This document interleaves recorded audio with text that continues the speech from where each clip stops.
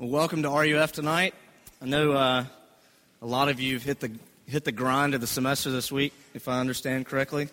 A lot of tests and a lot of other stuff going on. So thank you for being here, RUF. If I haven't met you yet, I'm Elliot Everett, and if I haven't met you, I would love to meet you. Just come say hey to me afterwards. Tell me where you're from, what's going on. For others of you, I'd love to get together with you, have coffee, have a lunch, whatever. If you ever want to get together, just let me know. Be my friend on Facebook. Make me feel good about myself. It's awesome. Tonight, we are going to be in John chapter 4. A pretty long passage, and I think I'm going to skip over a little section that's printed in your handout if you're reading along with me there. Just a lot here, so I want to cover as best I can. Am I on, for better or for worse? All right, let's read together John chapter 4, starting in verse 1. Now, when Jesus learned that the Pharisees had heard that Jesus was making and baptizing more disciples than John, although Jesus himself did not baptize, but only his disciples, he left Judea, departed again for Galilee, and he had to pass through Samaria. So he came to a town of Samaria called Sychar, near the field that Jacob had given to his son Joseph. Jacob's well was there. So Jesus, wearied as he was from his journey, was sitting beside the well. It was about the 6th hour, or noon. There came a woman of Samaria to draw water, and Jesus said to her, "Give me a drink," for his disciples had gone away into the city to buy food. The Samaritan woman said to him, "How is it that you, a Jew, ask for a drink from me, a woman of Samaria? For Jews have no dealings with Samaritans." Jesus answered her, "If you knew the gift of God and who it is that is saying to you, 'Give me a drink,' you would have asked him, and he would have given you living water." The woman said to him, "Sir, you have nothing to draw water with, and the well is deep. Where do you get that living water? Are you greater than our father Jacob? He gave us the well and drank from it himself, as did his sons and his livestock." Jesus said to her, "Everyone who drinks of this water will be thirsty again. But whoever drinks of the water that I will give him will never be thirsty forever. The water that I will give him will become in him a spring of water welling up to eternal life." The woman said to him, "Sir, give me this water, so that I will not be thirsty or have to come here to draw water." And Jesus said to her, "Go call your husband and come here." The woman answered him, "I have no husband." Jesus said to her, "You're right in saying, 'I have no husband,' for you've had 5 husbands, and the one that you now have is not your husband. What you've said is true." The woman said to him, "Sir, I perceive that you are a prophet. Our fathers worshipped on this mountain, but you say that in Jerusalem is the place where people ought to worship." Jesus said to her, "Woman, believe me, the hour is coming when neither on this mountain nor in Jerusalem will you worship the Father. You worship what you do not know. We worship what we know, for salvation is from the Jews. But the hour is coming and is now here when the true worshipers will worship the Father in spirit and truth. For the Father is seeking such people to worship him. God is spirit, and those who worship him must worship him in spirit and truth." The woman said to him, "I know that Messiah is coming, he who is called Christ. When he comes, he will tell us all things." And Jesus said to her, "I who speak to you am he." Just then his disciples came back. They marveled that he was talking with a woman. But no one said, "What do you seek?" or "Why are you talking with her?" So the woman left the water jar and went away into town and said to the people, "Come see a man who told me all that I ever did. Can this be the Christ?" They went out of the town and were coming to him. Skip down to verse 39. Many Samaritans from that town believed in him because of the woman's testimony that he told me all that I ever did. So when the Samaritans came to him, they asked him to stay with them, and he stayed there 2 days. And many more believed because of his word. And they said to the woman, "It's no longer because of what you said that we believe, for we have heard for ourselves, and we know that this is indeed the Savior of the world." Let's pray. Heavenly Father, we come to your word now, and we ask that you would speak to us, that you would give us your Spirit, that you would give us the words of grace and truth, and that you would write them indelibly upon our hearts. We pray this in Jesus' name. Amen.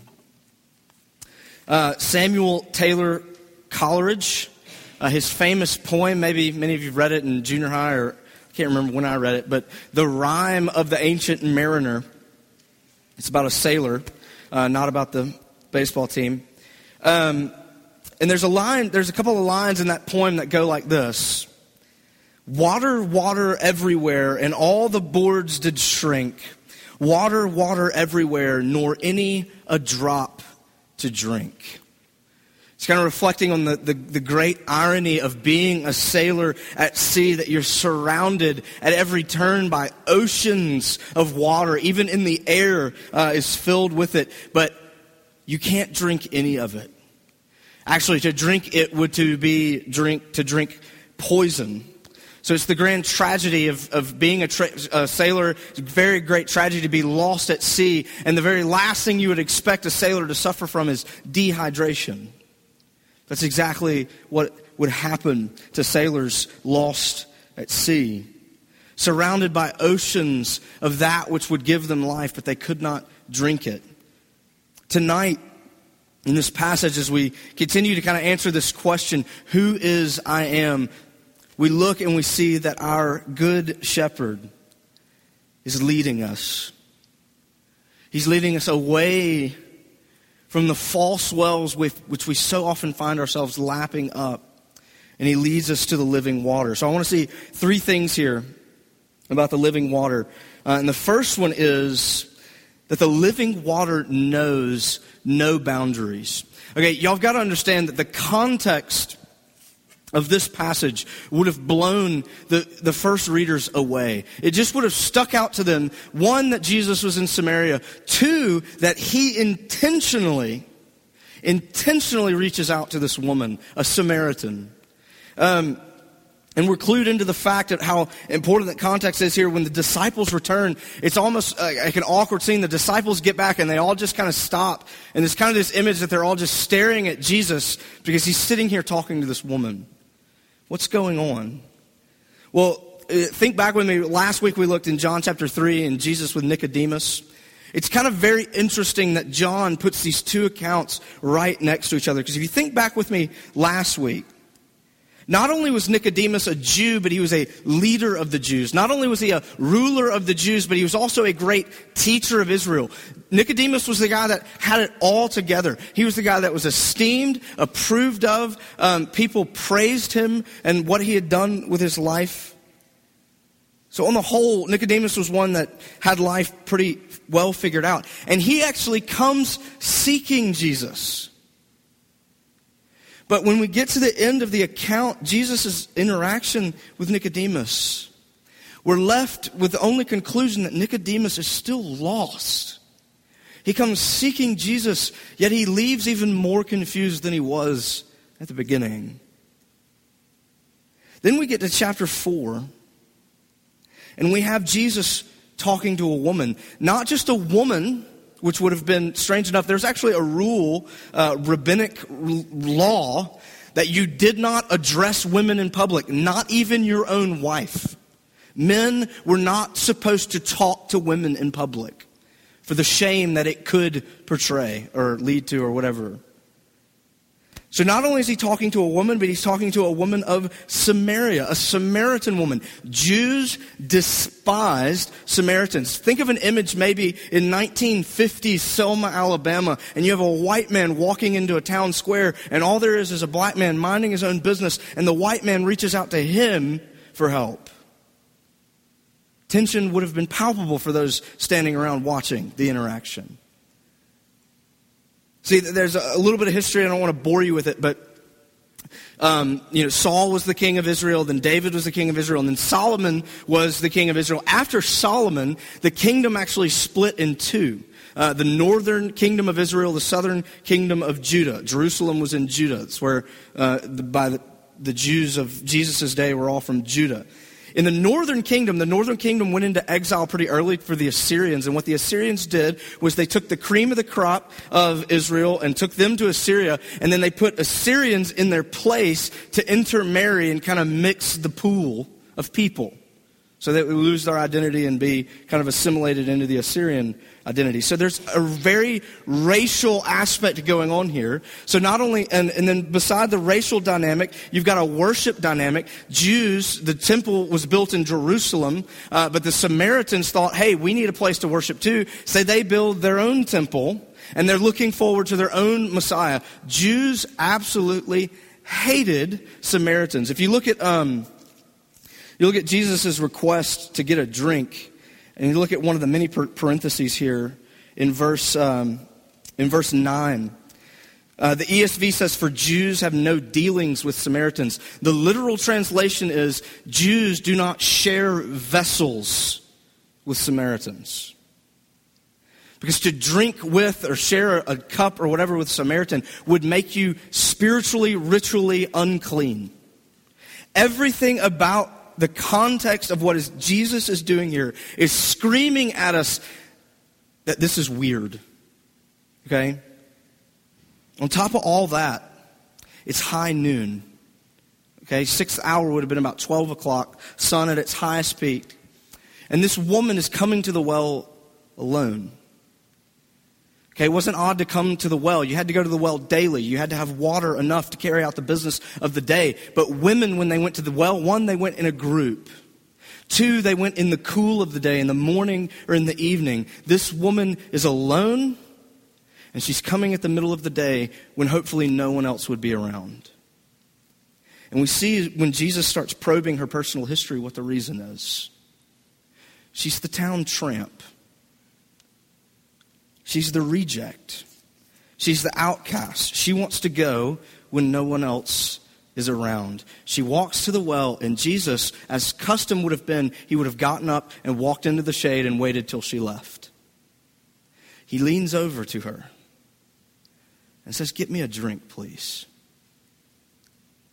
So you contrast the two accounts here, you get this. The guy who is esteemed, upright, had it all together, seeks Jesus but leaves in darkness. The outcast, the reject, comes. She doesn't care about Jesus. Jesus pursues her. She evades his every question, and she leaves radically transformed. She leaves a worshiper and an evangelizer. The first woman evangelist of the Bible, a Samaritan whore. And Jesus sought her out. So I'm just, don't want to go overboard in stressing this, but Jesus intentionally broke every single social code that there was. Gender, racial, socially, ritually, morality, all of it. He speaks into her life and he changes her forever. And what we kind of come away from that is, this is the type of person who gets living water. This is the type of person that Jesus brings living water. Here's a question. How do you know when you have found living water? Well, what this passage is telling us is one thing here. You know that you found living water when it begins to tear down the walls of your life. Whether it's the walls that you have put up so that nobody else can get in, or whether it's the walls that you've put up because you don't want anybody else to know. The walls that make people think that you're untouchable. Jesus does the exact opposite. He is everything but untouchable. Not only does he touch people, but he loves them. He cares for them. You see how gentle he is with her. She keeps evading what he's getting at, and he just keeps going after her. And see, the thing is that most of us, the college culture, our culture in general, we are defined by the walls that we put up. Why? Because we are defined by how well we measure up.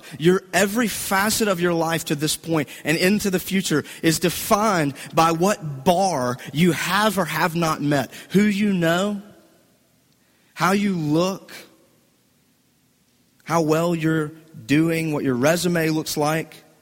And what happens is, in the undying pressure of your life, your every hour, the undying pressure of measuring up, what it actually ends up doing, it begins defining how you relate to God. And the way you relate to God is, have I met the bar today?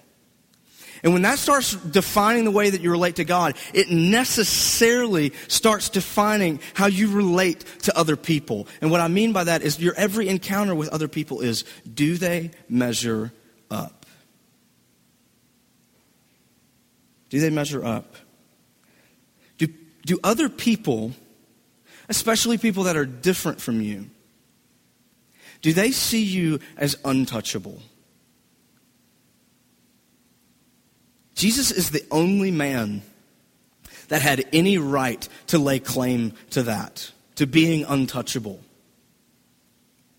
But here he is pouring himself out for this woman so that she might come and drink.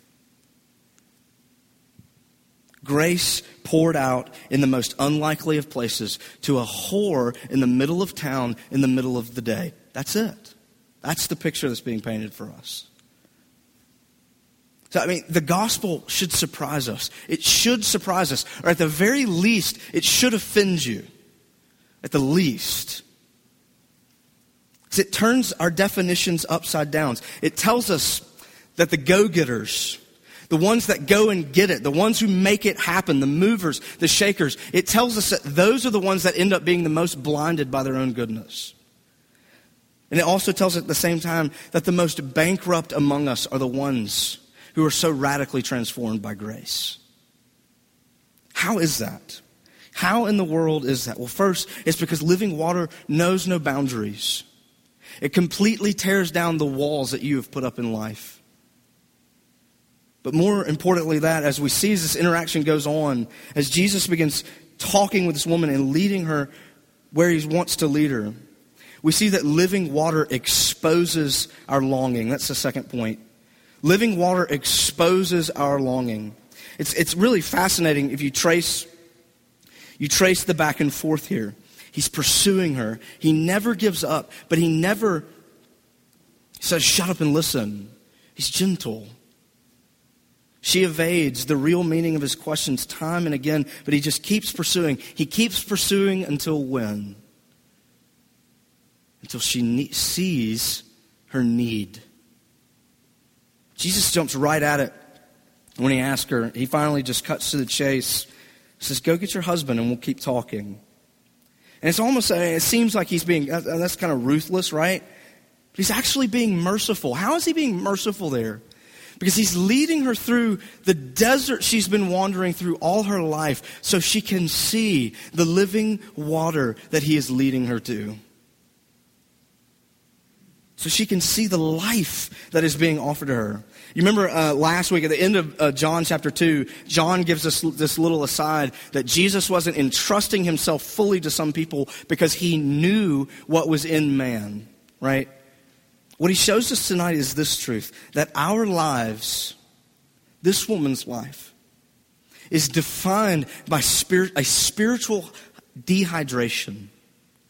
That we're ever drinking, never full. But not only never full, but we are empty. This woman wasn't looking for Jesus, but she was looking for something. She'd been looking all her life, and Jesus knew that. And you may not be seeking God. You may not think of yourself as someone who's seeking God, but I can guarantee you, and you have to agree with me, you're seeking peace. You're seeking security. Seeking love, approval, fulfillment in something. It's because you were made for it. You were made to have those things. C.S. Lewis kind of touches on this in Mere Christianity. He says this.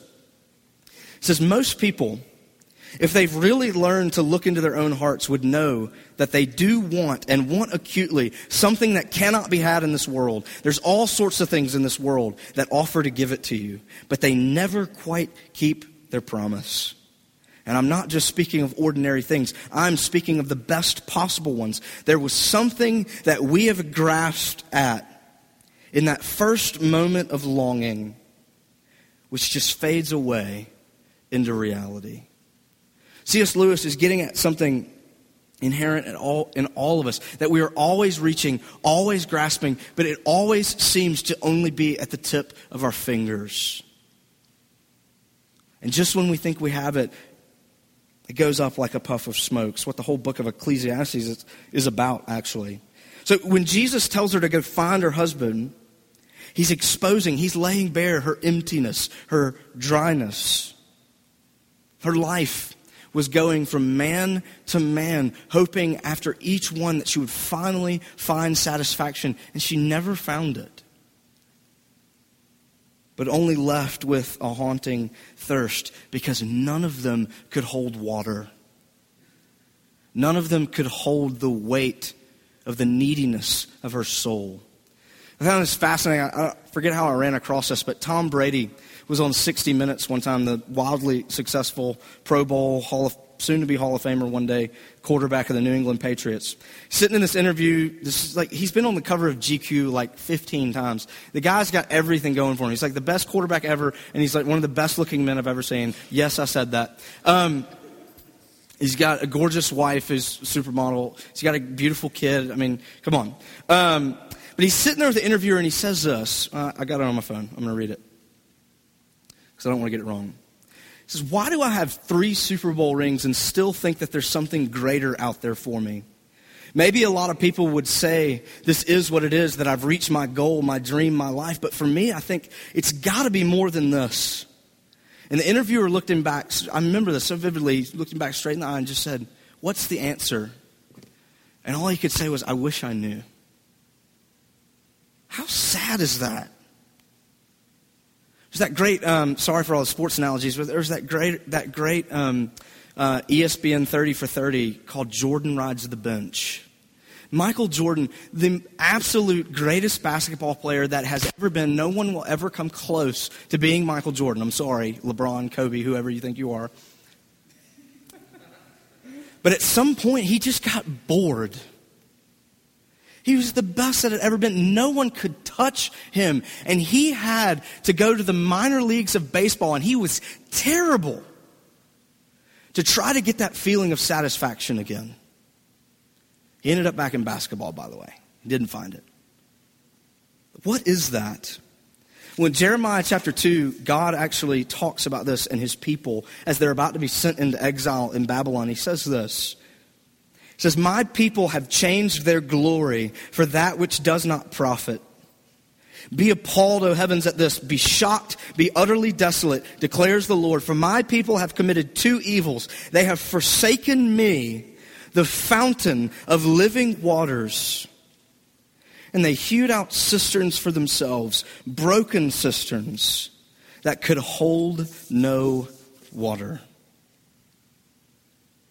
We've exchanged the truth for a lie. It's what Romans 1 is all about. This is all of our problem, y'all, that we are ever filling and filling. But so often we find ourselves, you're in this cycle where you find yourself at times and there's only one word that can describe how you feel. Empty. And you don't know what it is.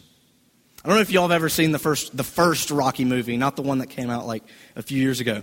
But way back when, the very first Rocky movie, it was actually a good movie. I think it won, did it win Best Picture? I think it won the Oscar for Best Picture. It was a good movie. Rocky Balboa is just this kind of nothing guy who fights on the weekends because it's fun and he gets beat up and stuff. And he gets this chance to box the heavyweight champion of the world, and it's kind of just a publicity event. But as the fight draws nearer, he talks to his girlfriend, and she's just like, "Why do you have to do this?" And this is what he says. He says, "I just want to go the distance. No one has ever gone the distance with Apollo Creed. I just want to go the distance so that I can know for the first time in my life that I'm not a bum." What happened after that? We got 5 more Rocky movies where there's always somebody else that he had to fight, right? He didn't find it. For how many of you, I want to know for the first time in my life that I'm not a bum. For how many of you is that true? At the end of your week, what do you find yourself grading your week by? Has your week hinged? on whether you got the right compliments? the right satisfaction in something you've accomplished,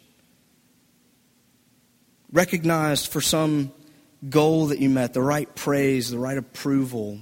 But you ask yourself in those times that you did get them, did they ever really last? No. Because you found yourself on Monday desperate for it to happen all over again. Because it faded away.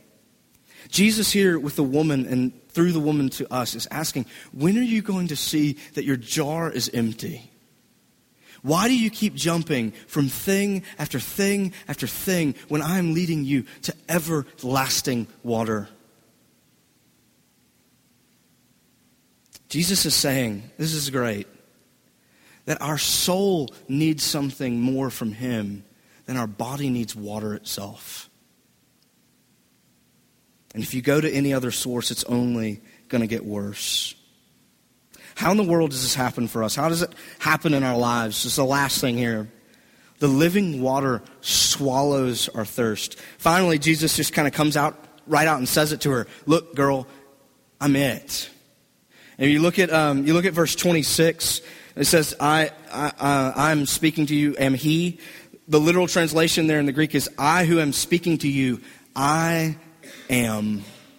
That's it. The same exact words that God spoke to Moses in the burning bush. I who am speaking, I am. I want you to see the beauty of the progression here. He's entertained all her questions. She's trying to avoid what he's exposing. And finally he just says, I am. And she's completely changed. She's completely transformed. And what does she do but run straight back into the middle of the source of all her scorn and shame, other people. She runs straight into them and says, you got to come see this guy because he told me everything that I ever did. How in the world does this woman make a flip to wanting everyone to know about a person that knew everything about her? How does that happen? She found something in Jesus that was incredibly freeing, incredibly joyful. Something freeing and joyful in a man who knew all of it. What was probably years of shame, years of brokenness, years of abuse. Women were low-class, second-class citizens back then. There's no telling the things that she had endured. And this is the first man to know all of it and to draw even closer, to care for her, to pursue her, and to promise her life. And it changed her completely. How does that happen? It's two things. First, well, they're both in John 19. And John is the only one that records both of these things. In John 19, John records something that we don't see in the other Gospels. It's the 6th hour, high noon on another day. Jesus is hanging on the cross in the scorching sun, enduring mockery, scorn, and shame from all that passed by. He's bleeding from his head, his hands, and his feet. And then darkness covers the earth, and there's complete silence except for one piercing cry, John tells us. Jesus, before his last breath, cries into the darkness, I thirst. What does that tell us? It tells us that on the cross, Jesus really did swallow our thirst. And he swallowed the thirst that we deserved. So what we feel here and now in bits and pieces of misery and loneliness when we drink from false wells, he drank fully, and he drank it fully from the cup of God's wrath. On the cross, he's separated. He's on the outside. He's the reject. He is treated like the whore. Separated from his Father and from his Father's eternal love and favor. He gets the wrath and separation that we deserve. He gets the ultimate thirst, and he drinks it to the last drop. But John also records something else that Jesus says as he dies. And it's his last words. It is finished. In other words, it's done. It's over. What I came to do, I've done. And he yielded his spirit. I want you to just see why this woman can run to all these who've ever scorned her and despised her. And she exclaims with joy, a man who knows everything she ever did. Because she came to the realization when he said, I am, she knew it's all about who he is and what he does. Not willpower, not resolve. There's something that must grab you. And it's that he thirsted for you. And some of you, you've realized that that you have not drunk of Jesus like you should, but you just can't stop. You see the stagnant, poisonous water, but you stop there.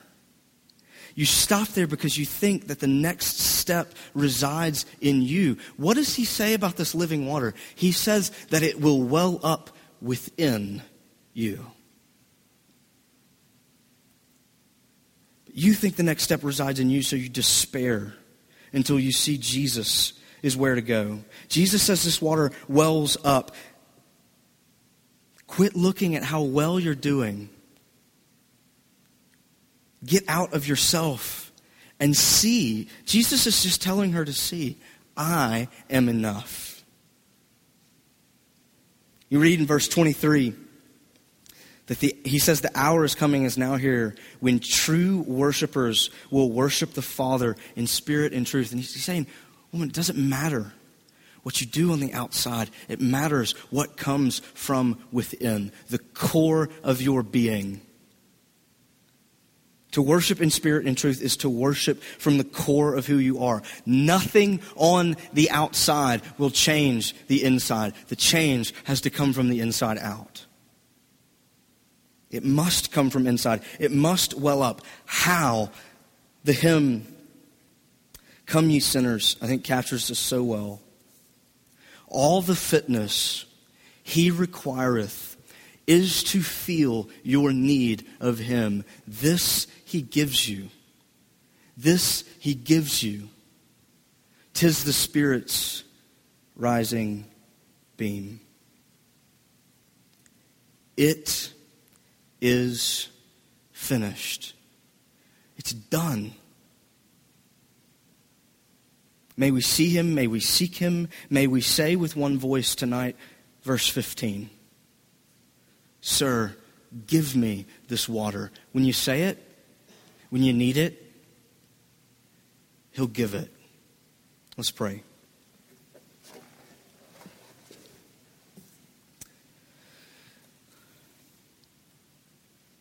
Lord Jesus, we would ask, we would beg, give us this water always.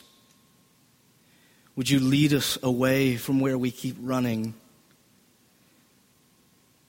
Would you well up within us the water of life? Would you lead us by still and quiet waters? Would you be our good shepherd, we pray. Father, we find ourselves weak and weary, sick and sore, but we know that that's all you require of us, that we need you. We pray that you would meet that need tonight from within, that we would be changed without. We pray all these things in your matchless name. Amen.